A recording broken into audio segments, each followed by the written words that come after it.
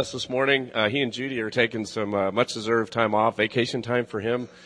And so we need to just continue to pray for them. I think the family news this morning is that I think the count of the Kratz family is still at 8, so that's good. That's a good thing. But we are very blessed and privileged to have Dr. Kevin Newman with us this morning. And Dr. Newman is the Vice President for Academic Affairs and a Professor of Bible and Theology at the Alaska Bible College in Glen Allen. If you've been following the announcements from the pulpit and some of the correspondence that's come out over the last couple of months, our church, Anchorage Grace Church, is working with the Alaska Bible College on a strategic partnership. And basically what that has meant is we've got Kevin and the president of Alaska Bible College, Nick Ringer, literally driving down from Glen Allen every week. It's a 4-hour trip down and then a 4-hour trip back, so they can teach some Alaska Bible College classes here at Anchorage Grace to us on Thursday nights. And I'm in Nick's class. I'll talk a little bit more about that in a second, but the idea here is Alaska Bible College came to our church, came to our elder board and said, we've been praying about where we're headed as an organization, as a ministry here in Alaska, and they've got a very outstanding and pretty awesome infrastructure up in Glen Allen. Their vision is to kind of in 3 areas move forward. One is to look to come to the big population center here in Alaska and set up sort of a full-time operation of the Alaska Bible College here in Anchorage. And, that's one of the reasons that they're wanting to partner with us, one of the reasons they've got some classes going here. The second thing they're interested in doing is some transformational things with the campus up in Glen Allen. It's an amazing facility. It's in one of the most beautiful parts of Alaska, and there's some tremendous opportunity there to do Christian conferencing and sort of wilderness Bible camps and things like that, where they are looking to do that. The third thing they're interested in doing is using technology to reach rural Alaska and offer Alaska Bible College classes online using the internet. And so that certainly is near and dear to the elder board at this church, with our missions commission, our desire to reach Alaska. And so we've got a very interesting nexus of interests and vision between our church and Alaska Bible College. And so we're off to a great start. They, again, are doing the 4-hour commute one way, so 8 hours total drive each week, and offering these classes. I'm in the inductive Bible study class by Nick Ringer. And Nick is, besides being an academic slave driver, just a tremendous teacher. And I'll tell you, it's been very, very enlightening to me and very much appreciated, and I'm anxious for more. And so I know that's true of Kevin's class as well. So what I'd like to do is kind of allow him to speak more about that, but let me just tell you some credentials here of what we're getting with Alaska Bible College. Kevin has a doctorate of divinity from Conservative Theological Seminary in Florida. He's got a master's of, Master of Arts and a Master of Divinity from the Biblical Theological Seminary, and that's in Harrisburg, Pennsylvania, I think is what you told me. He's been at Alaska Bible College since 2001. He is a full-time pastor also at a church in Chistachina, Alaska. That's about an hour from Glen Allen. It's a native community, and so here again, a very busy guy putting a lot of miles on his car and pastoring every week and preaching a sermon every week. Buckle your seatbelts. You're in for a ride here. We're going to go into Revelation a little bit, and I think you're going to get a taste for what Alaska Bible College has to offer our church in terms of these classes.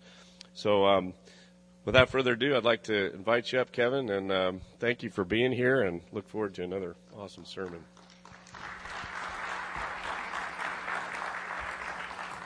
Thank you, sir. Well, good morning. Good to see you today. It's good to be here. Thank you for the honor of being able to come and share with you today. As Steve said, I am the Vice President for Academic Affairs, the Academic Dean at Alaska Bible College. And I'd like to start off today just with a little bit of a story, if I might. A number of years ago, there was a gentleman who wanted to become a lumberjack. And so he took his axe with him and he went down to the woods, and he found the foreman of this lumberjack company, and he went up to him and said, "I'd like to have a job." And the foreman said, "Okay, I see you got your axe. Show me what you got. If you do well enough, you got the job." So the young man went over to the tree, and he took his axe, and just a few swipes, that tree was down, and the foreman was impressed. And he said, "Well, if you can keep doing that, you got a job. Come tomorrow and start working." So the next day, the young man got there, and he went to work, and he was cutting down trees left and right, and the foreman was just amazed because his productivity was incredible. But after about a week and a half, the foreman noticed that this young man's productivity had gone down. Now, the foreman thought to himself, okay, he got the job, and now he figures, I don't have to work that hard. Now I can start taking it easy. It's not that big of a deal. But so the foreman decided, well, I'm going to go watch him for a while. And he did, and he watched him, and sure enough, the young man wasn't taking time off. He wasn't, being a slouch. He was working just as hard, but he wasn't getting the same results. Not the same productivity.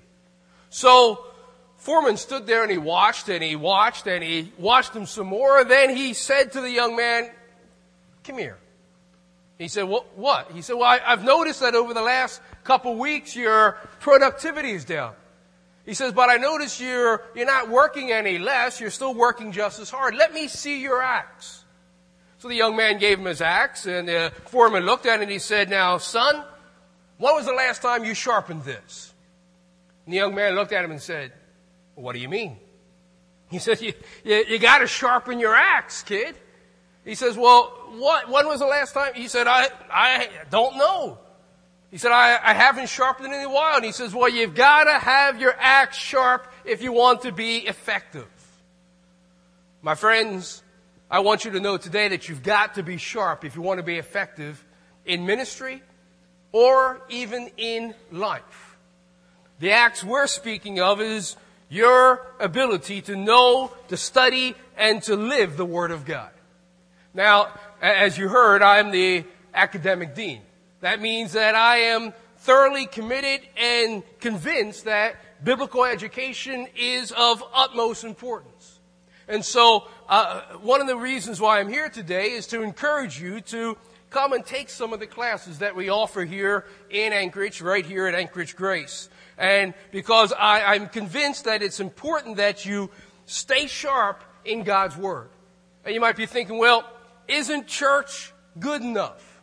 Isn't Sunday school and Bible study, you're telling me those things aren't good enough?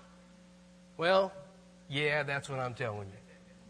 And you might say, well, that's kind of offensive. Well, my wife tells me I offend people all the time, so what's the difference? We might as well do it today as well. But I'm convinced that we need to be deep in the Word of God. Just a surface knowledge is not good enough. We've got to stay sharp. So, allow me to give you a little bit of a heads up as to what's coming next semester. Beginning in January, you'll be getting some more information about this, but we'll actually be teaching 3 classes here next semester. 2 of the classes will be held on Thursday nights from 6 to 9 p.m. right here at your church. The first one will be taught by Nick Ringer. It is called PBI, or Principles of Biblical Interpretation. And basically what it does is it goes deeper into the different genres of Scripture, how we study poetry, how do we study Gospels and history and so forth. In a sense, it is the sequel to the class he's teaching now, Principles of Inductive Bible Study. But just in case you might be sitting there thinking, well, didn't take the first class, that means I can't take the second. No, you can still jump in and you'll still get a lot out of it, I promise you. Second class, I will be teaching myself, and it's called Apologetics. Apologetics is a defense of the faith. It is how we answer a questioning and doubting and critical world. And it is commanded by God that we be able to do this. Peter tells us that we are to always be prepared to give a reason for the hope that lies within us.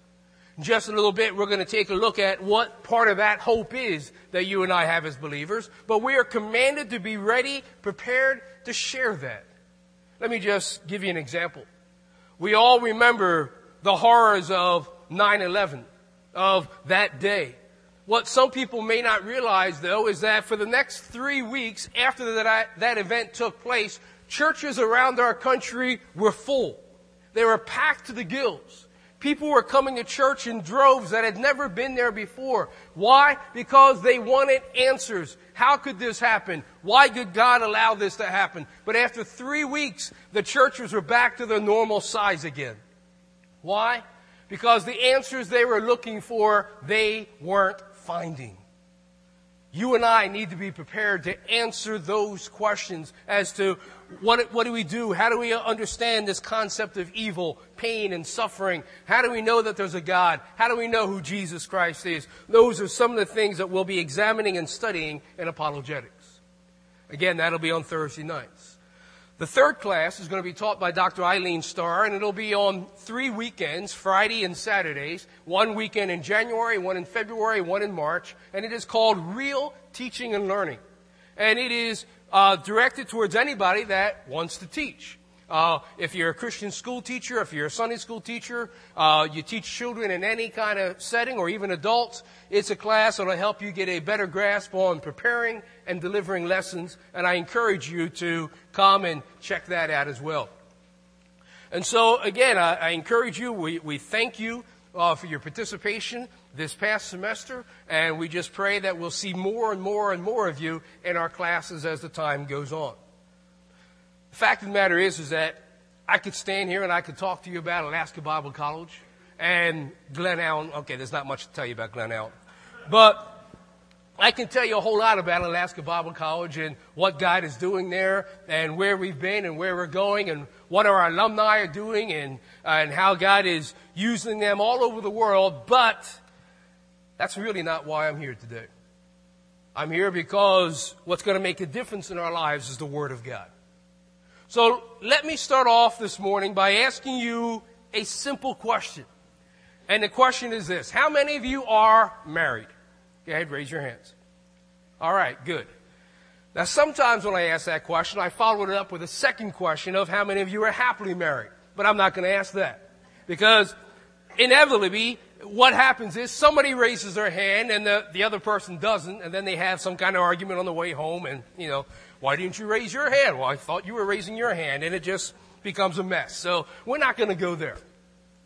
But let me ask you another question. How many of you know that whether or not you're married now, you are going to get married again in the future? Oh, just a few hands went up. Now, some of you are sitting there thinking, nah, that's not going to happen. I'm not getting married again. Now, some of you are thinking that because you're looking and saying, my husband, my wife is the best in the world. Nobody could ever compare. And so I'm never going to get married again because what would be the point? I thought I'd hear a few amens there. Okay.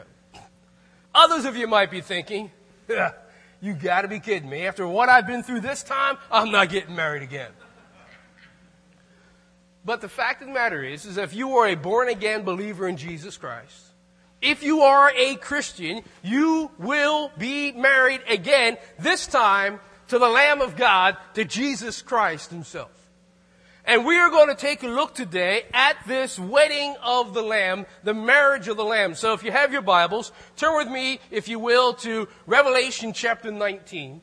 Revelation 19 verses 7 through 10 as we examine the marriage of the Lamb and what it's going to be like for you and me someday that when we stand together with Christ as his bride.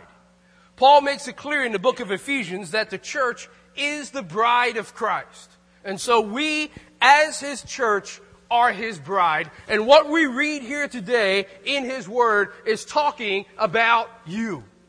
So when you hear reference to the bride, that's you that God is talking about. Revelation chapter 19, beginning in verse 7, he says, "Let us rejoice and exult and give him the glory. For the marriage of the Lamb has come and his bride has made herself ready. It was granted her to clothe herself with fine linen, bright and pure. For the fine linen is the righteous deeds of the saints. And the angel said to me, write this, blessed are those who are invited to the marriage supper of the Lamb. And he said to me, these are the true words of God. And then I fell down at his feet to worship him, but he said to me, "You must not do that. I am a fellow servant with you and your brothers who hold to the testimony of Jesus. Worship God, for the testimony of Jesus is the spirit of prophecy." The wedding of the Lamb. First thing I want us to look at here this morning is the announcement. The announcement of this wedding. We find that again in verse 7 when he says, "Let us rejoice and exalt and give him the glory, for the marriage of the Lamb has come." The marriage of the Lamb has come. Now I've got to tell you, I have done a lot of weddings and I've been invited to a lot of weddings like most of you have over the years. And as that happens, we get those invitations in the mail, don't we? And they tell us the time and the date and who it is that's getting married, or at least that's the way it used to be. We actually had a couple from the college a couple years ago use Facebook as their invitations. Don't do that. That's tacky.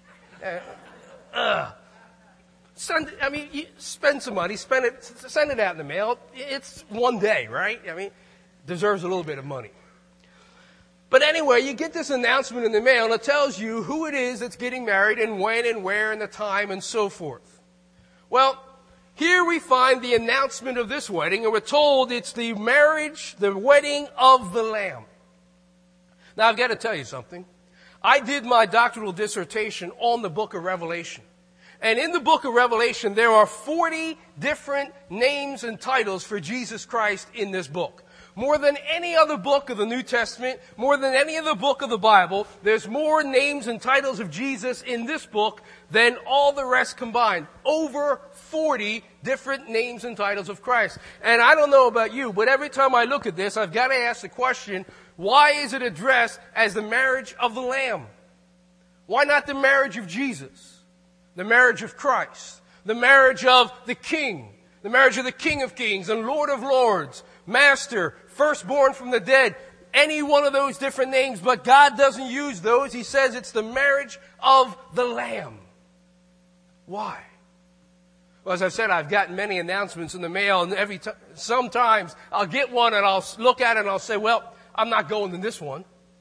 And my wife says, why not? And I'll say, because I don't even know these people. Why are they sending me an announcement to their wedding? I don't know who they are. She says, well, what do you mean? And she says, let me look at it. So I give it to her, and she says, you know them. I said, no, I don't. She says, yeah, it's so-and-so. I said, well, I don't know them by that name. And she said, well, that's their real name. I said, well, how am I supposed to know their real name? That's all I ever know them by. And so of all the names of Jesus in the book of Revelation, of all the names that God has given his Son, why the wedding of the Lamb? I'll tell you why. Because it is the Lamb of God that we fell in love with. You see, we didn't fall in love with the King, although that's what he is.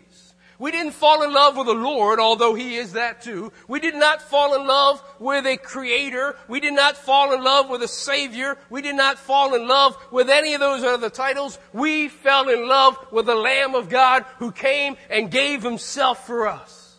We fell in love with the Lamb who put himself on that cross and bled and died and still wears those scars today. John tells us earlier in his book of Revelation that he saw the Lamb looking as if it had been slain, the scars of the cross still on him throughout eternity, so that we will always look at him and know that that is the Lamb who died for us. And that's the Lamb that we fell in love with. And so throughout eternity, we will be reminded that it is the Lamb of God who loves us. And we get to spend eternity with him. And so he announces it. The wedding, the marriage of the Lamb. Enjoy the marriage of the Lamb. Second thing I want us to notice here this morning is the actual ceremony. The actual ceremony. You say, well, I don't see that here in the text. Well, no, it's not there. And you say, well, why not? Well, because when John wrote this, they knew what the ceremony was. He didn't have to go through it. So let me go through it for you today. But before I do so, let me remind you of how things work today. Today, this is how it works. The guy, normally, goes up to the girl and asks her to marry him and presents her with a ring. A nice sized diamond if he's lucky. She will say yes, hopefully. At which time they become engaged and they are now fiancés. And for the rest of their time as an engaged couple, they get to know each other. They're making wedding plans. They're planning a ceremony. And they are falling deeper in love with each other. At least that's the idea. And then that day comes when they have the actual ceremony.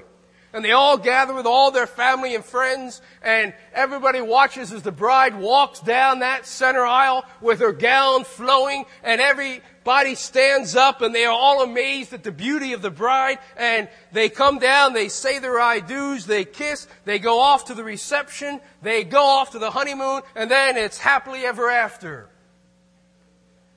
And again, I thought I'd hear some amens. All right, you work that out when you get home. Happily ever after. Now that you remember all that, forget about it. Because that's not the way it happened back then.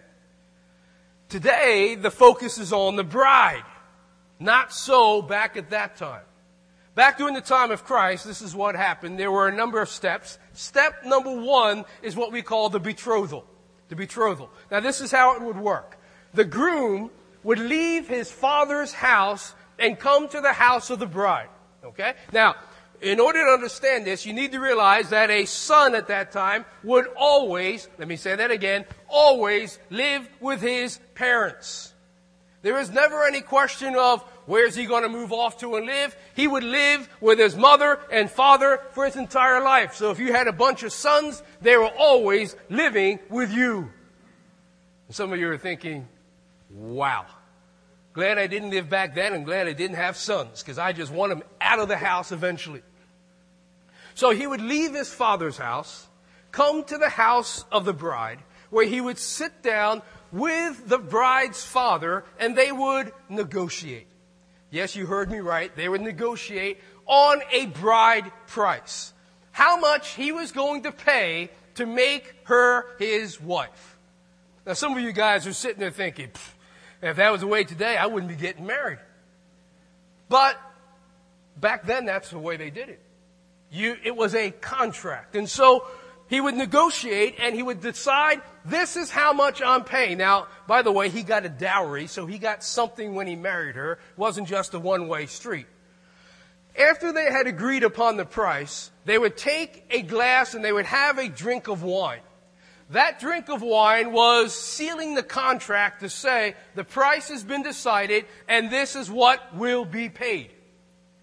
When that happens, they are now betrothed. Now let me explain to you about betrothal. Because today, when you're engaged, if you want to get unengaged, all you have to do is say, change my mind. And the girl hopefully gives the ring back, right? Maybe.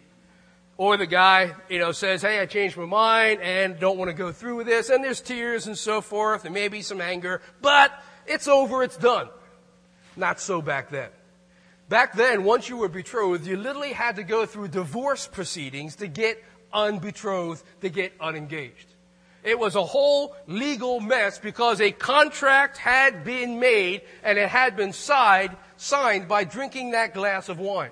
And so you had to go through a whole mess in order to do it. And back that time, betrothal was basically this idea. You had to take care of each other. You had all the responsibilities of marriage, but none of its privileges. Now, if you don't understand what that means, talk to your parents afterwards, okay? Or if they're gone, find somebody, because you better understand what that means. But you had all the responsibilities, but none of the privileges, and that was the time that you would get closer to each other. So you would become betrothed.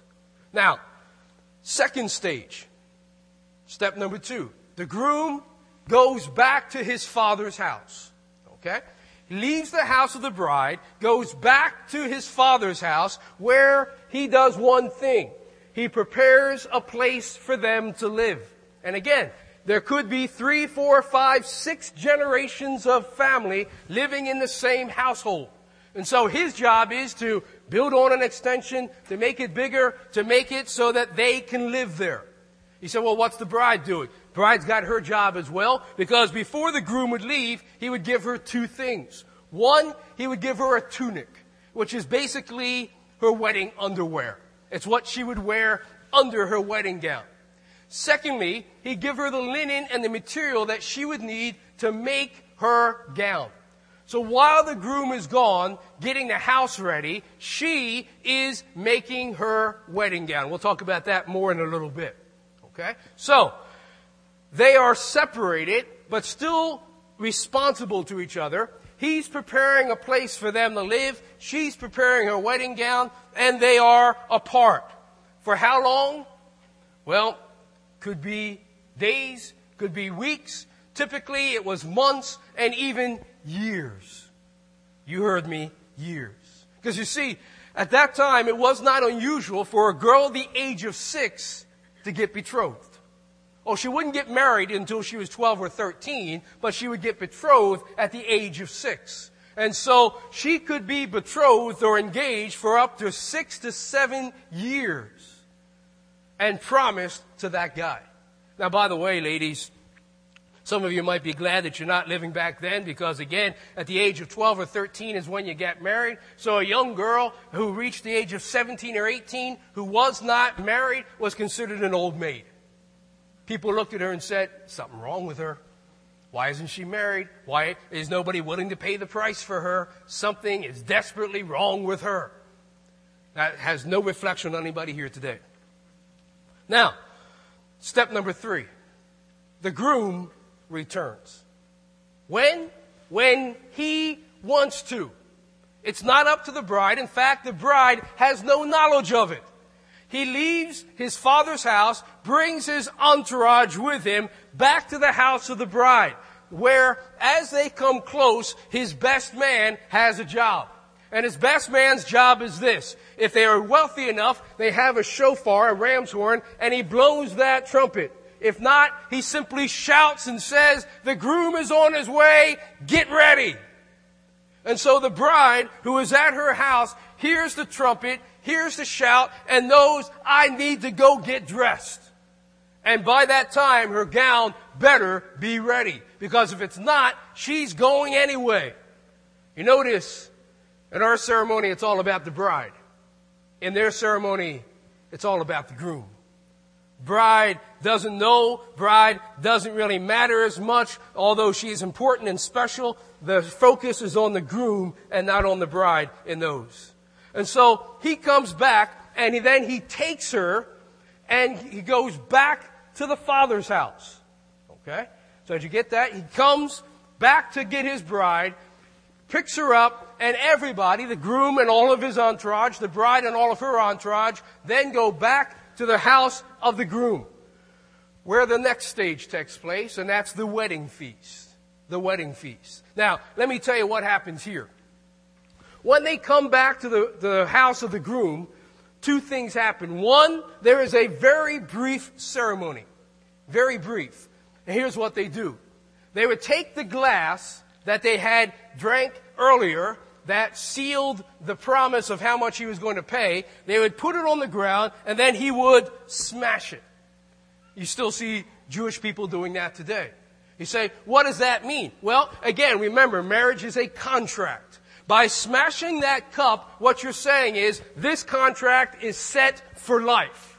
The price has been paid, and there are, to put it in our terminology, no takebacks. In other words, she's yours now, and the groom is saying, now she belongs to me. I paid the price. She is my bride. She's my prized possession, in a sense. Then they go into what is called the huppah, the marriage chamber, and they consummate the marriage. From there comes a feast. This feast would last 1 week in length. You heard me right. 1 week in length. And if you were invited to come, basically you would be invited when the betrothal took place. So years later, when the wedding feast comes, you have to drop everything and go to this feast and stay there for the entire week. And you say, wow. Yeah, wow. Let me make that wow even bigger. Because according to Jewish law in the first century, this is what could happen. If you went to a wedding feast and you were not happy, you didn't like the food, you didn't like the wine, you didn't like the entertainment, you could actually sue the bride and groom for missed wages that you lost because you took off work to come to that wedding feast. Now that kind of puts the wedding supper of Cana, John chapter 2, in a new perspective, doesn't it? Jesus turns the wood into wine. What he's doing is saving the skin of that young married couple, isn't he?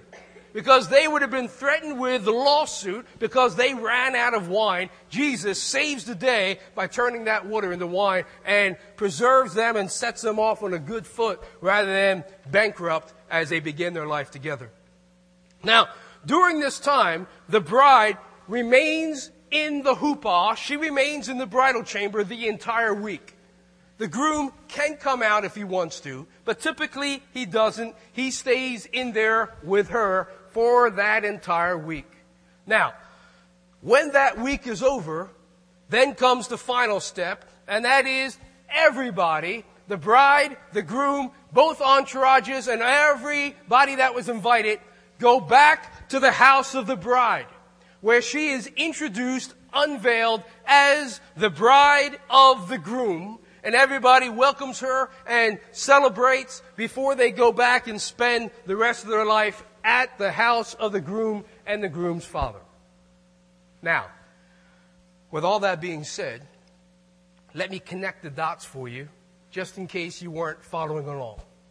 Step number 1, the betrothal. The groom leaves the house of his father.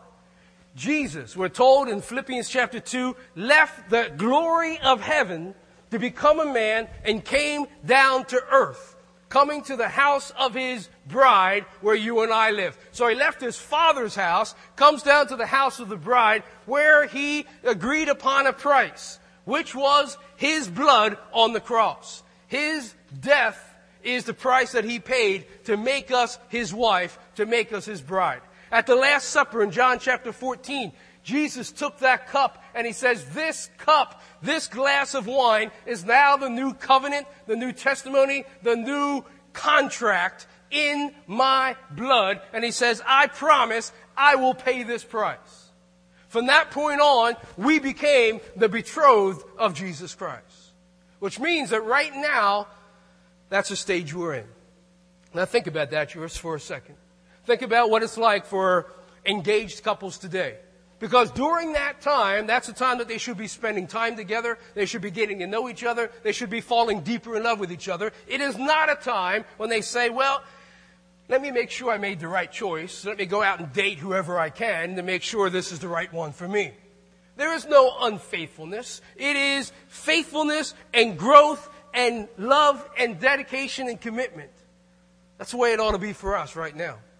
We are in that betrothal stage, and we ought to be faithful and growing in our relationship with Jesus Christ, looking forward to what we've got coming in the future. Well, now, that's the next step. Because step number 2, you notice, is the groom leaves. In John chapter 14, Jesus said this, I am going to prepare a place for you, that where I am, there you may be also. Hear what he said? John chapter 14, Jesus says, I am going to my Father's house where I'm going to prepare a place for you, that where I am, there you may be also. Jesus is presently preparing our place, the place for his bride, the place for you and me in glory right now, which means right now we ought to be making our wedding gown. We're going to talk about that a little bit more in a minute, so we'll get back to that. Step number 3, the groom returns. Paul tells us in Thessalonians and Corinthians that at that time there will be the trumpet blast or the shout, and the dead in Christ shall rise, and we who are alive shall meet him in the air, and we will be with Christ forever. We'll be with Christ forever. And he takes us back to his Father's house, where the marriage is consummated at the bema seat of Christ.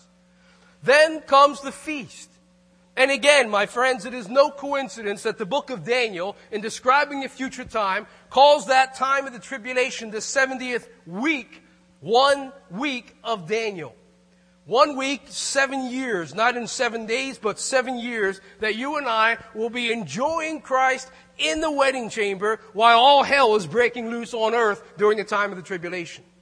When that time is over, Christ and the bride, as we find later on in chapter 19, come back to earth where we are introduced to the entire world as the bride of the Lamb.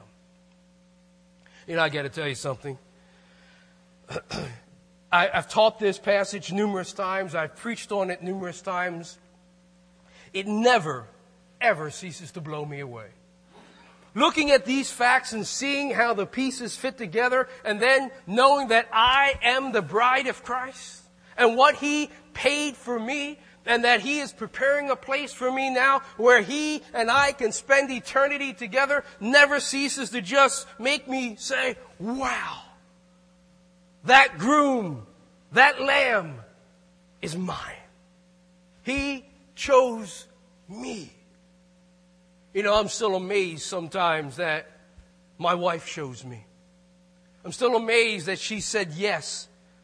And yet, as amazing as that is to me, it is even more amazing to me that Jesus Christ chose me. And He chose you. And He knows us by name. And He's making us His bride. The next thing I want us to look at this morning, a third thing, is the attire of the bride. The attire of the bride. What is the bride going to look like? Well, like I said, being a pastor, I get to do a lot of weddings. And whenever I do them, and when I come home, if my wife hasn't been there, she asks me two questions. Question number one is going to be, how did it go? And I usually tell her, well, it went okay. Nothing caught on fire, unless it did. Nobody tripped and fell, unless they did. Nothing really bad happened. It was nice. It was okay. Second question is always going to be the same. What was the bride wearing? I see some of these ladies mouthing the question before I even said it. You know. I've learned over the years that I cannot say, I think she was wearing white. Doesn't cut it. She wants more detail.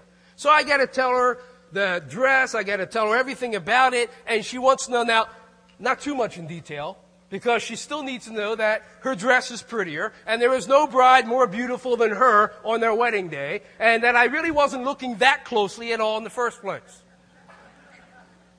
But she wants to know what the bride was wearing. So, if you and I are the bride, don't you want to know what you're going to be wearing? Sure you do. Well, look at what we're told here, verse 8. It was granted to her to clothe herself with fine linen, bright and pure, for the fine linen is the righteous deeds of the saints. Remember I told you that before the groom goes back to prepare the place, he gives the bride two things. One is the tunic or the underwear. The other is the linen to make her gown. Well, we're told here that the gown is made out of the righteous deeds, the righteous acts of the saints. In other words, here it is. Here's what I call it. You are weaving on earth what you're going to be wearing in heaven. Let me say that again. We are weaving on earth what we are going to be wearing in heaven. Our righteous acts, what we do for Jesus Christ, is what our wedding gown is going to look like on that day. Which means that there are going to be some Christians standing there that day in nothing but their underwear because they've done nothing for Jesus Christ. There are going to be some there whose gowns are not finished because they started out well, but they didn't finish strong. They gave up somewhere along the way. And then there will be those that are dedicated and committed and work and serve Jesus Christ each and every day, whose gowns are going to be the most beautiful that you could ever begin to imagine. And we will be beautiful for our groom.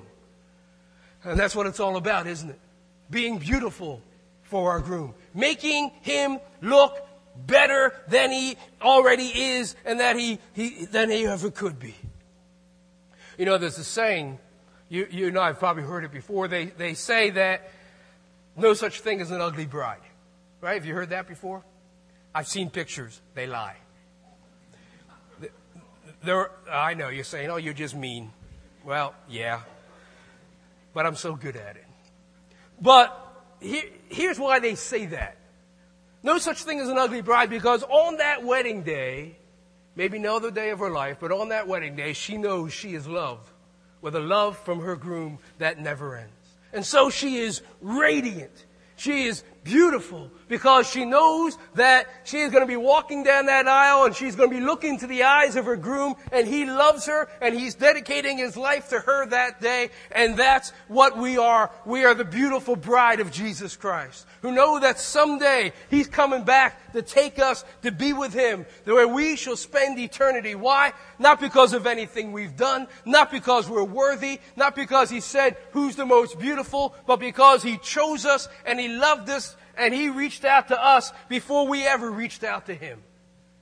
And we get to spend eternity with this Christ, this Lamb of God. Beautiful because he makes us so. Radiant because his love flows in us and on us and through us. That's the attire of the bride. I want you to notice another thing here as we look at this text. That's the assurance. We find it in verse 9. The assurance. Verse 9, he says, "And the angel said to me, write this, blessed are those who are invited to the marriage supper of the Lamb." Now let's stop there for a second. And you say, okay, wait a minute. Who is that? Who are the people that are invited? Well, I can tell you who it's not. It's not you. Why? Because you're the bride. And you can have a wedding without guests, but you can't have much of a wedding without the bride. Now, can you? So, you are the bride, I am the bride, we're not the guests. You say, well, who are the guests? The guests are the Old Testament saints and tribulational saints. You say, well, wait a minute. Daniel, Abraham, Joseph, David, they're the guests to the wedding. They're not the bride. Well, that's what the scripture says.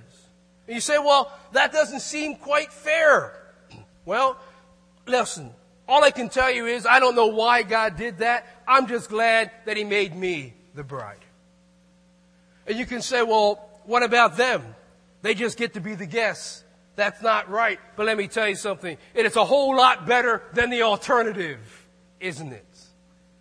They're in glory watching the wedding of the Lamb, because if they weren't there, they'd be in hell because they would be separated from Christ. Now notice again, verse 9 goes on and he says, "And he said to me, these are the true words of God." These are the true words of God. Now, why does God say that? Why does the angel have to tell John this is true? Because if you look at John at this time, he's watching this, he's knowing that this is him, he gets to be the bride of the Lamb, and he is overwhelmed, and he's thinking to himself, like you and I should be too, this is too good to be true. How could God choose me? Why did he choose me? Why does he love me? Look at me. I haven't been faithful. I haven't been good, but he loves me. He chooses me. He makes me pure and spotless and blameless. Why does he love me? And we think this can't be happening. And God says, this is the truth. This is your hope. This is what you and I have to look forward to. We know that we will spend eternity with Christ, because of the blood that he spilled on that cross, and because of his great, ever, never ending love for you and for me, we get to be the bride. And so we can say, I don't understand it all, I don't get it all, and it sounds too good to be true, but I know that it's going to happen because God says so. You see, that's the hope that we have, isn't it? That's part of the hope that Peter's talking about, that we need to have an answer for.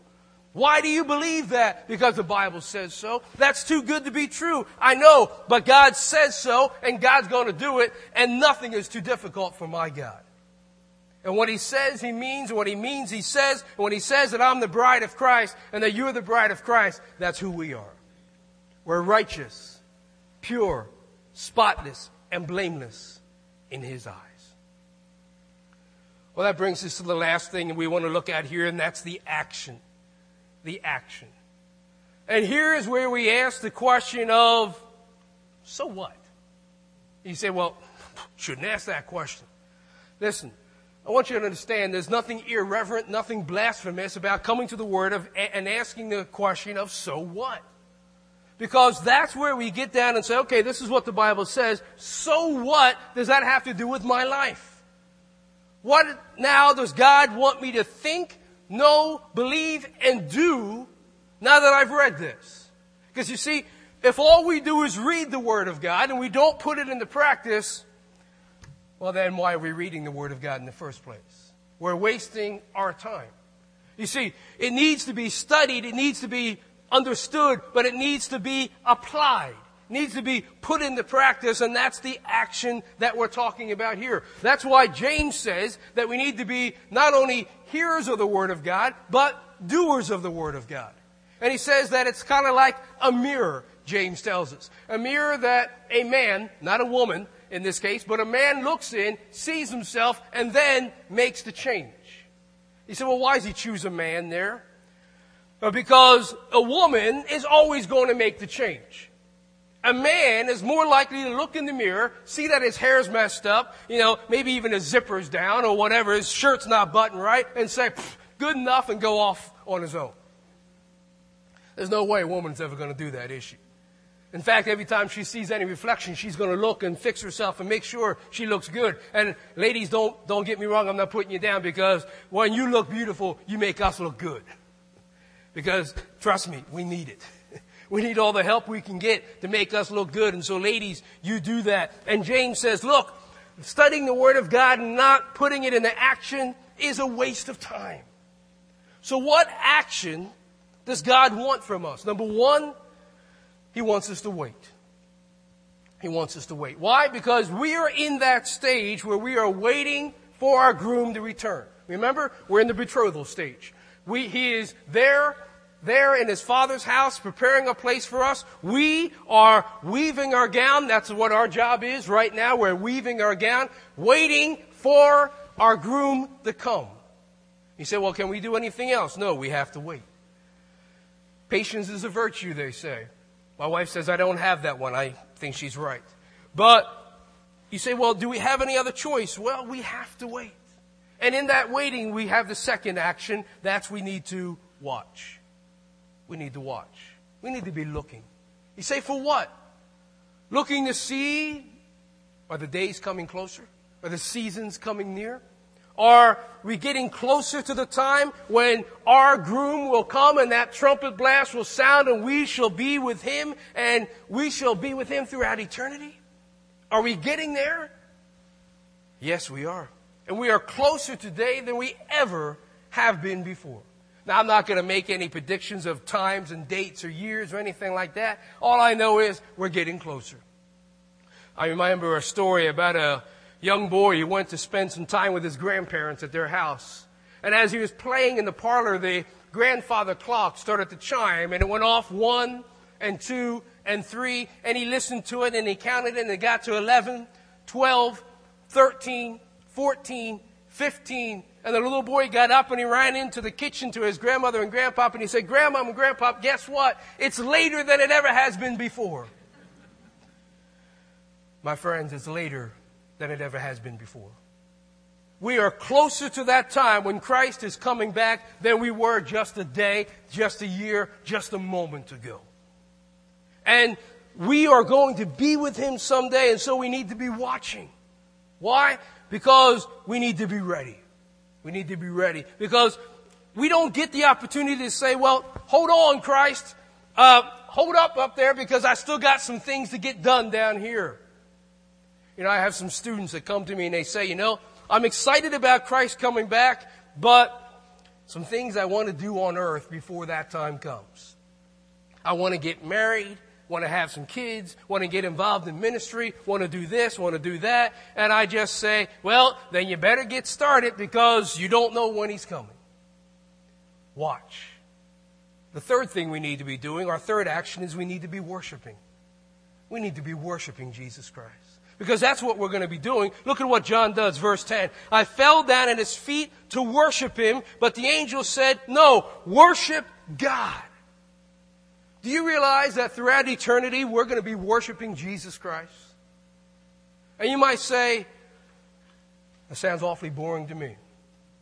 I mean, if heaven's just going to be church 24 hours a day, is that really what I'm looking forward to? Let me tell you something. Actually, let me tell you a couple things. We need to be watching. We need to be waiting. We need to be worshiping. And if you do not look at the worship of heaven as something that is appealing, something that you really can't wait to do, let me make this statement to you. And that is that you probably have never really worship God on earth. Because when you've been in the spirit and attitude of worship here, the rest of the world drifts away and it is you and Christ alone, and you don't want that time to ever stop. And so if you've never experienced that, well then yeah, I can understand why looking at heaven might seem a little bit boring. But let me tell you something else. The Bible tells us that heaven is going to be better than anything we can imagine. Well, I can imagine something pretty great. Let me tell you what I imagine. For me, there's nothing better in heaven than this. Than to be there in the arms of Jesus Christ. To feel His arms wrapped around me. To look into His eyes. To see the love that is coming out from them. To hear Him whisper in my ear and say, "My child, I love you." And I could do that for eternity. And if heaven is going to be better than that, then you can understand why I'm a little bit homesick. And ready to go, but willing to stay. Christ says it's going to be better than anything we can imagine. And that is our hope. That is our glory. But we need to be waiting. We need to be watching. We need to be worshiping. We need to be ready. Reminds me of another story of about a young girl who got engaged to her fiancé, who soon after the engagement got shipped off to war. And so she was left home alone while he was off in battle, and he promised her that as soon as he got home, they would get married. And so he would write letters to her all the time, and she'd write letters back. But after a time, the letters from the battle stopped coming.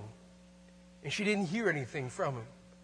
And days rolled into weeks, and weeks rolled into months, and months into years, and she didn't hear anything. And people told her, "Give it up. He's dead. He's not coming back." And she said, "No, He is my love. He is my betrothed. I'm going to stay faithful and committed and love Him no matter what." And one day, when her hope was almost dashed, she went up to her bedroom. She took out her wedding dress, and she put it on just to look at herself in the mirror, just to imagine what might have been. Well, unbeknownst to her, he wasn't dead. He had been a prisoner of war and just got released, and he came right off the plane right to their house, and he knocked on the door, and her mother answered the door, and he said, "Where is she?" And the mother said, "She's up in her bedroom." And so he ran up the stairs, but before he barged in, he thought, "Wait, let me look through the keyhole and see what my beloved is doing." And he did, and he looked through, and he saw her standing there in her wedding gown, looking in the mirror, and he thought to himself, "She said she'd be ready, but I never thought she'd be that ready." My friends, we need to be that ready. Because we don't know when He's coming back. We need to wait. We need to watch. We need to worship. We need to work. We're weaving here on earth what we're going to be wearing in heaven. We are working now for Jesus Christ. And yes, we're going to be working throughout eternity, but we need to be doing everything we can now for Him, not for ourselves. Not for something that's temporary that we're going to leave behind, but something that's eternal, something that is wonderful, something that is done out of love for our Lord and Savior, for our Lamb, for our groom. Each and every moment.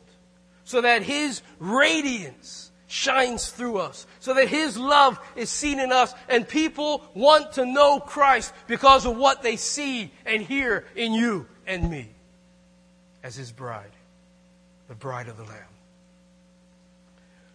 We need to be waiting. We need to be watching.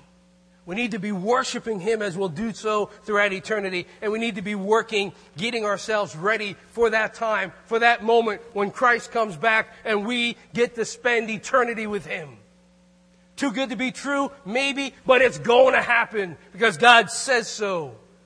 And it's something we can look forward to. And it's something every day we can wake up and wonder, Jesus, Lamb of God, is this going to be the day when I see you face to face? Told you I've done a lot of weddings. Whenever I perform a wedding, I have this little tradition, little custom of myself. After the rehearsal, I always take the bride and the groom aside, and I take them off by themselves with me, and I ask them 2 questions. Question number 1 is, are you excited? And so far, every single bride, every single groom has said, yes, we're excited. We're getting married tomorrow. Isn't that going to be wonderful? We are getting married. We are so excited. We can hardly wait. Then I ask my second question. Are you ready? And so far, up until this point, the second question always receives the same response. No. No, we're not ready. Got to get our hair done. Got to go pick up this. Got to do that. Got this to do and this to do. And that and over here and running around. And they know the day. They know the hour. They know the time when she will walk down that aisle. And they know all of that. And yet we know none of that.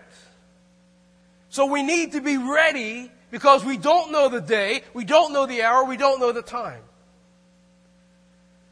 So let me end today by asking you those same two questions.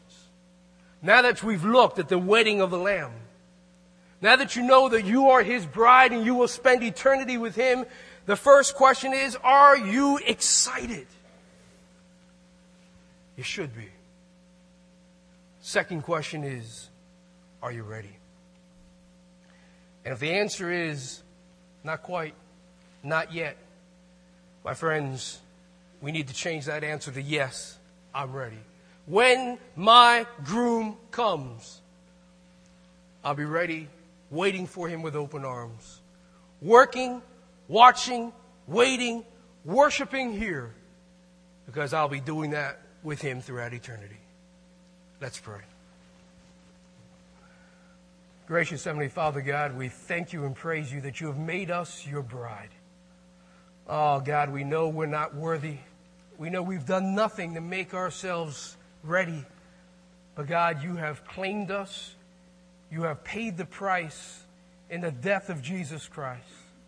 You have given us that glass of wine as a seal and as a contract. And you have made us your own. Even now you are working to prepare a place for us. Lord, let us work so that our gown is beautiful and we can be beautiful for you. Not only on that day, but Lord, every day. Others might see your beauty, your radiance, your glory and your love in us. So Lord, be magnified and glorified in us. Help us to be ready for that day, ready every moment of the day. And let us look forward to that time when we will spend eternity with our Lamb, our groom, our God. In whose name we pray. Amen.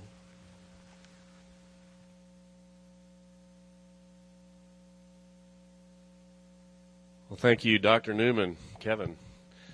Hopefully you got a little bit of a taste for what Alaska Bible College has to offer here at Anchorage Grace. I did notice that when Kevin mentioned he did his doctoral thesis on Revelation, that Vicki and Ashley and Tanya and Tim all kind of perked up because our final project is on Revelation chapter 3. So we may be looking for some hints afterwards.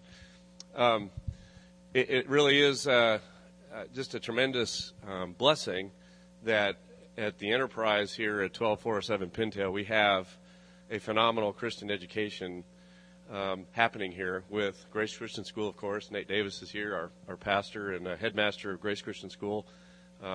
This place is, as Jeff Kratz would say, going and blowing all week long with ministries and things happening with the school. We've got missions outreach with our missions commission, mentioned that earlier, with the Nexus with Alaska Bible College. We've got men's group, we've got women's ministries, we've got small groups. If you're not plugged in somewhere, do so, please. It really is urgent, and we need you. We are the body of Christ, and we need to be excited, and we need to be ready. So thank you again for a great message, and really appreciate that. Let's pray one more time, and then you'll be dismissed. Heavenly Father, thank you for just a great message this morning. Thank you for your word. Thank you for the power of your word. Thank you for the depth of your word, the truth of your word. God, I thank you that we can have a Bible church, a Bible preaching, believing, emphasizing church here at this address. Thank you for the fact that the more we study, the deeper it is, and we literally can't ever find the bottom to the mother lode, Lord, that someday we'll get to see you face to face and we'll know more. But God, I thank you for your word. So I pray that we would absorb it, your Holy Spirit would minister to us, that we would go out excited today and we would get ready. We would use this afternoon and this next week to get ready. Thank you, Father. I pray these things in Jesus' name. You're dismissed. Thanks.